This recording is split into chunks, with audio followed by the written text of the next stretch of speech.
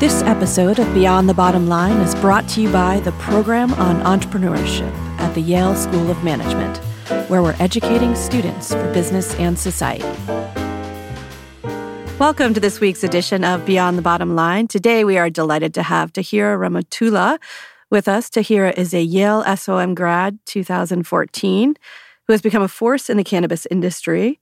She currently serves as managing director at Hyperventures and CFO at MTech Acquisitions. She's been named one of the most powerful women in the cannabis industry by Forbes magazine and Complex Media, and is going to go into a little bit of a background on how she got here from the School of Management.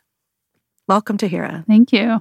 So I came into cannabis after SOM. It was not the path that I thought I was going to be on when I first came to SOM, but things work in funny ways. I'd started looking at cannabis my second year of business school, primarily because my grandfather was diagnosed with cancer at the beginning of my second year, which was in 2013. And I quickly just realized that it was something that, had been illegal for so long, wasn't accessible to communities that clearly needed it. And kind of just went down this research rabbit hole when I started to look into it more. Unfortunately, we weren't able to use cannabis for my grandfather, but that process, and I think going through all of that really made me look at it in a different way. And then I was just really fortunate to be able to find a job in the space that kind of fell in my lap with a company called Privateer Holdings, also started by SOM grads. And was lucky enough to be able to join that team pretty early and in a time when the market was still developing and it was still considered to be pretty early. So this was 2014. Started with them as an investment associate. Thought I'd be working primarily on investing in assets on behalf of the company, but was put into a position to start a brand that was in their portfolio. And it was a partnership between Privateer and Bob Marley's family. And then the brand eventually became Marley Natural, which we launched into market in early 2016. And it was really one of the first national brands in cannabis. So can you talk a little bit about the structure of Privateer at the time, which was much more of a holding company than necessarily a VC or PE fund? Yeah. I think their structure evolved out of necessity over time. The team initially had thought about a venture capital structure and then I think realized that where the industry was, and this is before I ever got there, that you needed just a different style of creating companies and financing companies, and then really became this holding company structure because they went out to try to find assets to invest in, particularly when it came to the medical cannabis side, looking in Canada, and they didn't find anything that they really wanted to invest in or that they thought was a worthwhile investment. So they said, okay, why don't we create it ourselves? And then that kind of started, a different model within the business. They had another asset that they'd acquired called Leafly, which was still in its pretty early stages when they'd acquired it and then helped to build that out. It was also housed in their office. Then came Tilray and then Marley Natural, and they've had a few other companies kind of develop within their portfolio since then. So, it was an evolution that kind of happens as you go along. I don't know if they necessarily planned on it being that way, but it was just you're reacting to the market and what's available and what's not available. So you get tasked with launching this new brand, big name to follow, big shoes to fill, I guess. Talk about some of the challenges initially with doing that, both in terms of positioning the brand, in terms of sourcing the product, in terms of deciding what those initial products might be and look at and be priced at, et cetera. Yeah, I mean, it was. I always joke that it was kind of the blind leading blind in that process because I hadn't built a brand before in any space, let alone in cannabis. You had been doing finance prior to. Yeah, I'd been in finance. I mean, I worked at Ernst & Young. I worked at a hedge fund called Perry Capital. And then I'd worked at a nonprofit developing a real estate portfolio for low-income households. So very different. And, brands kind of apply in that space. So when you actually go and try to start a brand, it's a whole different beast. And anybody who's ever done that can certainly relate. But with this, what was interesting is that we were working with an existing brand and in a new context, one that made all the sense because it's Bob Marley and he was known for his cannabis consumption. But you're also fighting a brand that had developed around him that was a bit of a stereotype for the industry. And the goal was to destigmatize, remove the taboo around cannabis as it became a mainstream product that your average American could consume. And how do you kind of change that view from where it used to be, where it's, only potheads are cannabis consumers to taking it to everybody, including the soccer mom, is a consumer, and there are all these different types of products. So that was challenging to just try to navigate. How do you combine this persona as well as, a new brand in a space that didn't have brands, and creating product that was in different formats than what people maybe were used to in the illicit market. So we decided to take on all the challenges that we could. And in doing this, we're like, how can we make this the most complicated? Well, let's do this, try to change this brand image and also create a new brand in a space that doesn't have brands, also with products that they've never had before and that they didn't know that they wanted. At a price point that's a little bit higher than what you might have gotten traditionally. Yeah, exactly. Yeah. So, and at that time too, the concept of prepackaged cannabis didn't exist. We actually had a lot of retailers, or dispensaries as they're called, fight us on it, saying that that's just not how consumers are going to buy their cannabis. And, it's interesting now if you walk into a dispensary in any part of the country, and that's exactly what it is. It's prepackaged. You very rarely, particularly on the adult use dispensary side, do you see the large jars of cannabis anymore, where they'll take some of it out and weigh it, and then that's what they give you. Those days are kind of gone because legislation has also moved to prepackaged because it's safer, because it's measured, because it's tested, it's in child-resistant packaging. So not too different from how you get pharmaceutical products, or the way that you have to buy alcohol and that you have to have IDs checked and go through all those processes. So that's been an evolution in the market that's kind of happened over the last 4 or 5 years. But even some of that didn't exist when we were starting to create Marley Natural and put that into market, where, there wasn't a lot of structure. There also wasn't the ability to just go out and market. It's a federally illegal product, so you can't just do magazine ads or, talk about it openly. We were shocked when billboards started coming up in California, and that was before Prop 64 passed, where it legalized it for adult use. That was still a medical market that kind of operated a little bit on the fringe. It wasn't the most regulated medical market, but you couldn't imagine having a cannabis brand have a billboard, and now you drive all over California and they're everywhere, in other states as well. So the marketing element was also really challenging, is that you just couldn't do what, try to use digital marketing for cannabis. Even now it's a challenge. Like, you can't do Google AdWords.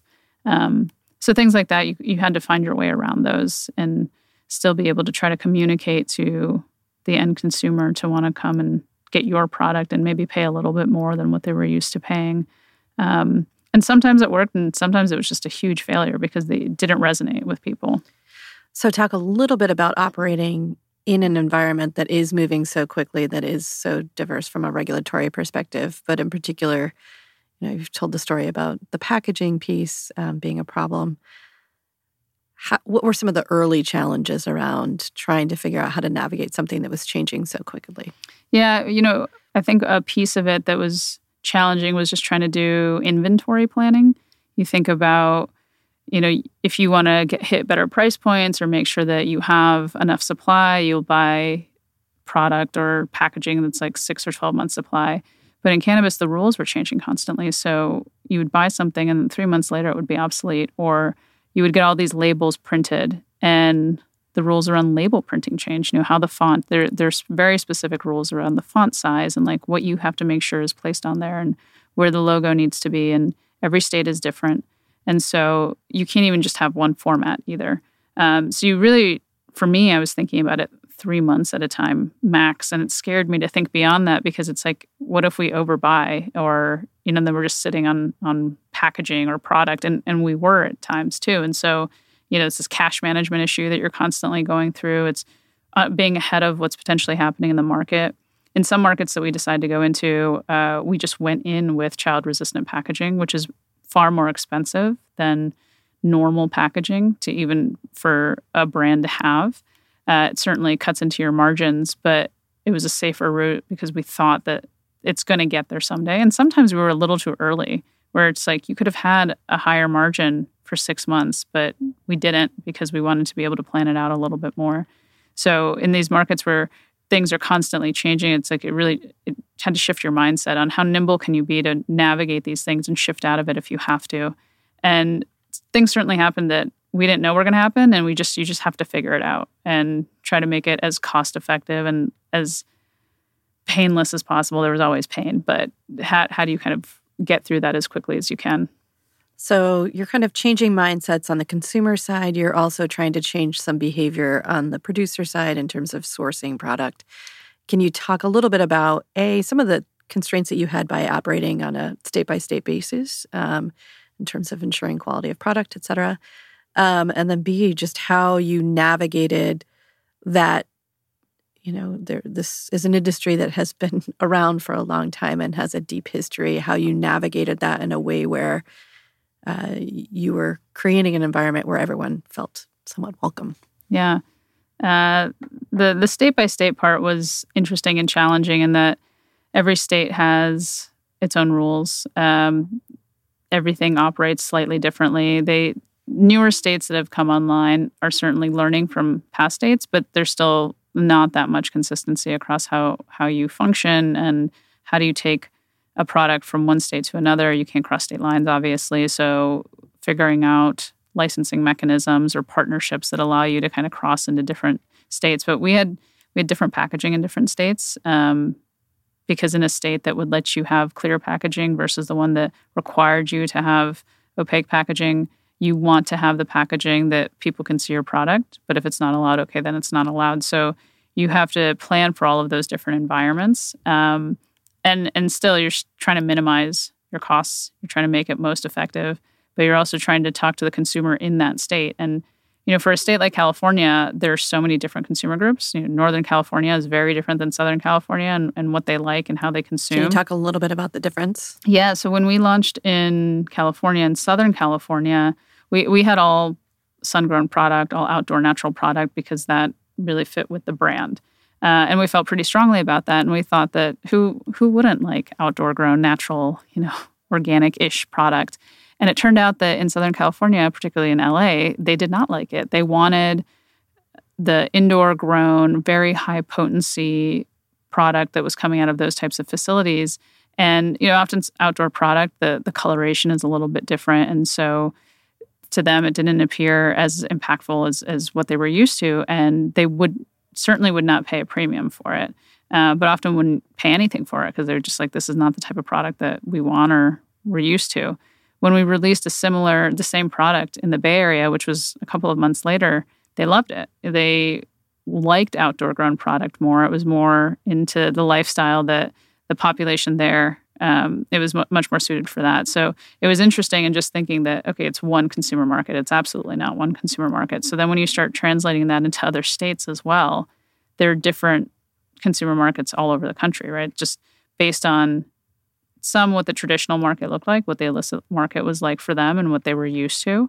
And for those people transitioning into now the legal market, but then also for new consumers coming in, what are their expectations? Some of them consumed when they were younger and stopped for decades and were coming back into it now because it's available legally. But they didn't know how to look at things. How do you judge what's a good product, what's not a good product? Some people then started looking at it like, what has the nicest packaging, nicest branding, the same way you respond to things in grocery stores or when you're, buying skincare and things like that. So once we started to understand that side of it a little bit more, by looking at other industries, we're able to apply similar mentalities to the markets we were trying to go into.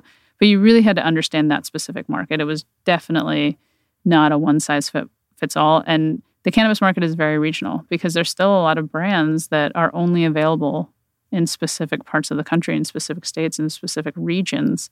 So if something's popular in California, that doesn't mean somebody coming from Oregon is even going to know about it, and vice versa, because you can't cross state lines. So you see more crossing state lines now because of licensing. It's gotten a little bit more sophisticated on that side, but still a challenge. So sticking on the regulatory environment for a few minutes, can you talk a little bit about the state of the industry now, where you think it's going from a regulatory perspective and how that's driving some of the decisions that you're doing both at Hyper and Emtek? I think there will be federal legalization, but I do think it's going to be not in the format that everybody wants it, where it's just full legalization like Canada.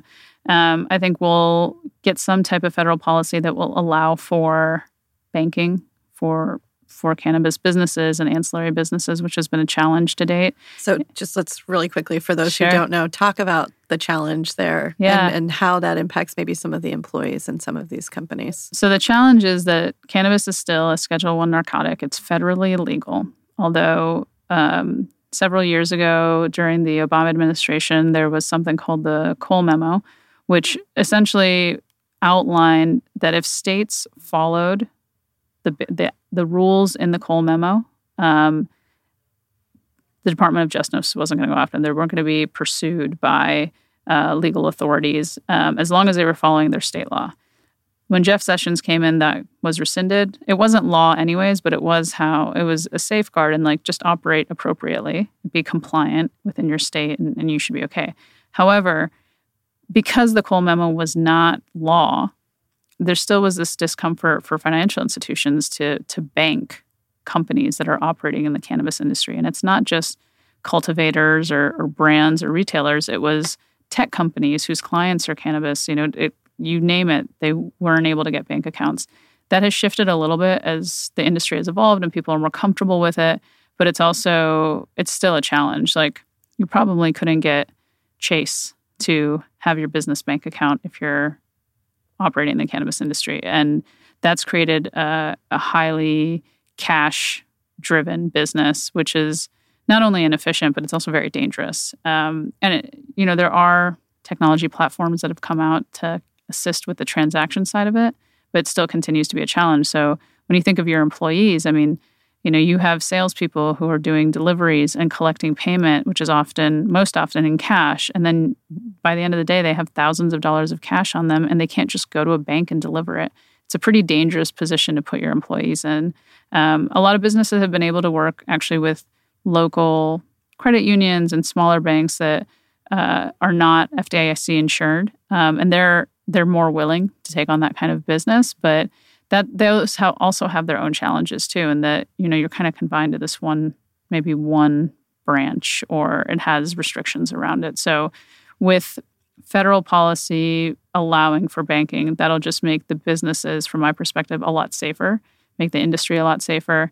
And I think that policy will still get pushed down to make it a state issue. So every state will still want to, the reality is every state's going to want their own tax revenue. So you take state by state policy away, and there are other challenges that kind of come with that. So I think the federal policy will start there, and then over time there will probably be, legalization where it can move from state to state like every other consumer product. But I don't think that's the first iteration. So can you talk a little bit about the difference between the regulatory environment here in the United States versus Canada, and some of the opportunities that that's created, and also some of the challenges? So Canada is the first G7 country to federally legalize it, both for medical and adult use. Medical was 2014. They had a different form of that prior to that, but adult use was in October 2018. And the opportunity is that it's opened up the market for Canada in particular to become these global businesses that are also able to export and import. Other countries haven't really evolved to that side yet. So Canada is also producing cannabis that can be imported into parts of Europe and Australia. And what's also happened is the capital market side of it. Because it's federally legal, there is the optionality for businesses to go public in a way that they can in the U.S. because it's still federally illegal here. So a lot of U.S. companies, over 100 easily, have IPO'd on the CSE in Canada because that particular exchange has allowed for IPOs of assets that may be still operating in federally illegal environments. For the U.S., there are companies that are on the OTC, but not on the major exchanges. So not on the New York Stock Exchange or not on NASDAQ.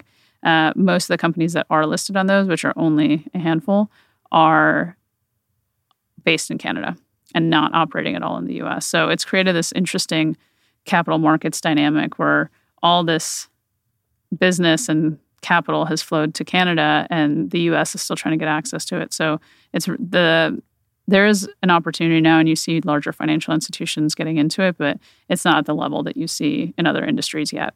It's coming, but not there yet.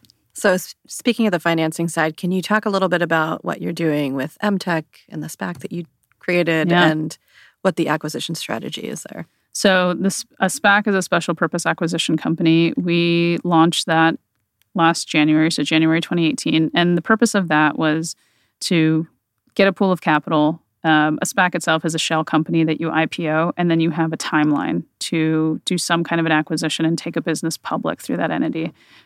So it has a very specific focus on what you're trying to achieve. What we tried to do and are doing was a focus on the ancillary side of the business, so businesses that don't touch cultivation or delivery, don't touch the plant. We thought that one was not only a safe way to do a U.S. listing, but a service that is absolutely necessary to the industry in order for it to grow. It also gives access to investors to still invest in cannabis, but not necessarily that side of the cannabis industry. And my viewpoint is that side of the industry, the non-plant touching, still has a really long way to grow and probably has a longer timeline because everything right now has been so focused on cultivation and getting product from A to B. But we still need to make it more efficient, more transparent, regulated in a certain way. So we have been focused on those type of businesses. We're currently in the process of closing a transaction with a company called MJ Freeway, which is a seed-to-sale tracking technology. And the thought process around that was to bring in one asset into the SPAC that then turns into a holding company, and then go on and use the cash that we raised, which was $57.5 million, to go and do M&A, to not only grow MJ Freeway itself, but to bring in other assets that are complementary, so data analytics, other elements of supply chain management, but aspects of technology really that can continue to make businesses more efficient. There's still a lot of businesses that are probably using too many spreadsheets to track their information because the technology around that, a lot has been developed, but it's still not at the level that you see in other industries. And the question that we often get is, well, with legalization, won't Oracle or Google or Amazon or any big company that you can think of get in? And the answer is absolutely. Of course they will, but they're not doing it now because they are these large companies that cannot operate with businesses that are operating in a federally legal environment. So it creates this window of opportunity. And a lot of those types of platforms have had to develop for the industry. So point of sale software, ERP, when you think of just basic data analytics, do I think that those companies will come in and not only participate, but be buyers of the best assets? Absolutely. And that is likely to happen. So our goal now is to build one of the best assets. And perhaps it's a partnership, perhaps an acquisition. Maybe they both operate in the space, but that is definitely going to happen down the road. So like I mentioned, you are one of the top women in the space right now, and you've done a lot of work, and I think you entered into the industry with this focus on the social side of and the social impact of the industry itself. You've done a lot of work to increase diversity in the industry. Can you talk a little bit about some of those initiatives and why you feel like that's important, particularly given this industry? When we think about cannabis and who was traditionally involved in the cannabis industry, it certainly was not the population that is front and center now.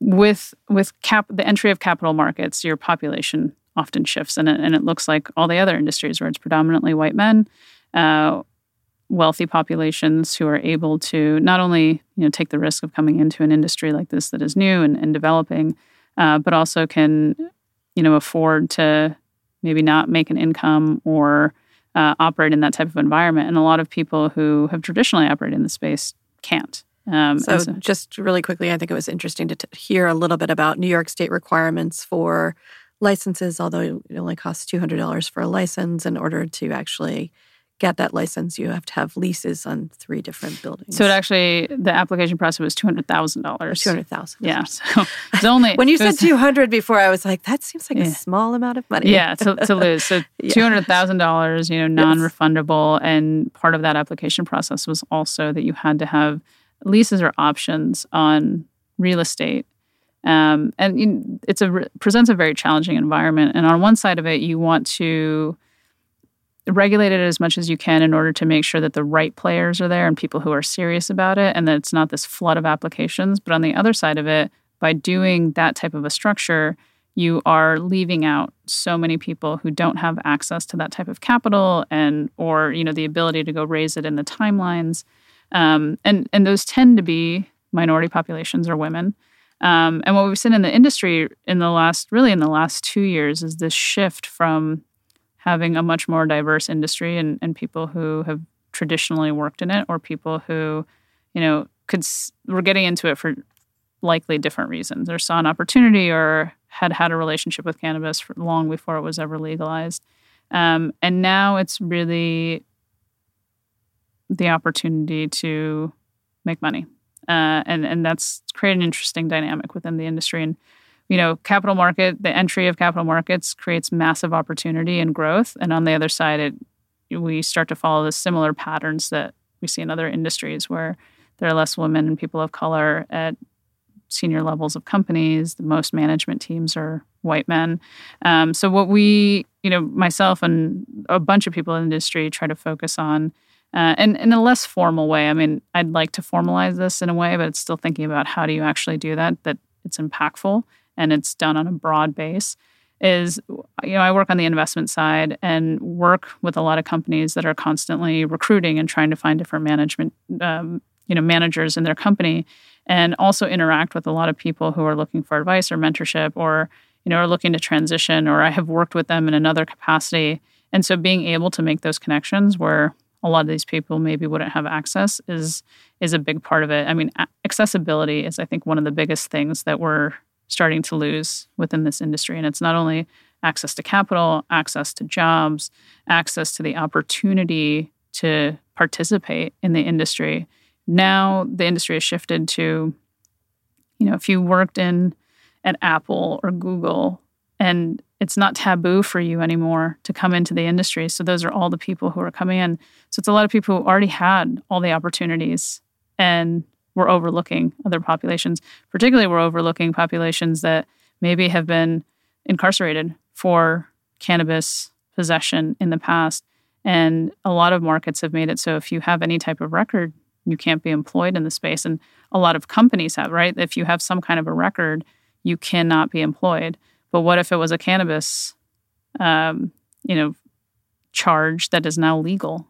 What do you do about that? And so those are issues that we're still trying to work through, not only on a local basis, but on a national basis, on how do we encourage policy to shift all of that so people can have opportunity. And that's getting involved with local government, trying to get the ear of all the different candidates who are... There are a lot of them right now. Supposedly running in 2020, and seeing how serious they are about making real policy that is going to positively impact those communities. And not in just we'll give them a head start so they can apply for licenses, but like a real pathway for them to succeed and become leaders within the space. And there are a lot of different ways to do that, but it starts with making sure that we get all those records changed, and policy provides for support of those communities, which it does, in a fragmented way, but we need bigger plays. Excellent. So we are at the end, but I have one last question for you. Sure. What is the one book that you are giving for presents this year? Interesting. I haven't given any book for presents this year, but this one might be a little bit overwhelming to some. But I am currently reading *Sapiens*, and it's a very thick book, which is I'm also reading it very slowly, very slowly. But it's essentially about the evolution of humanity and how we have kind of changed not only physically but mentally over time, and given like different situations that have happened, like the agricultural revolution, and how Homo sapiens were hunters and gatherers who then became these farmers, and how that's impacted our lives and kind of bringing it towards present day. And I haven't gotten to present day yet, obviously, because I'm not done with the book, but I have a very strong, this is the book that I tell people about all the time if they haven't read it. And I know a lot of people who have read it. And it's a fascinating perspective written by an anthropologist that I think is very relevant to the world right now, and eye-opening just thinking about history itself and how humanity has evolved. Excellent. or not evolved. Depending on the day or the week. Depending how I'm feeling that day, my view on it. Excellent. Well, Tahira, thank you so much for coming back to the School of Management and for coming to the class and for being part of the podcast. Thank you.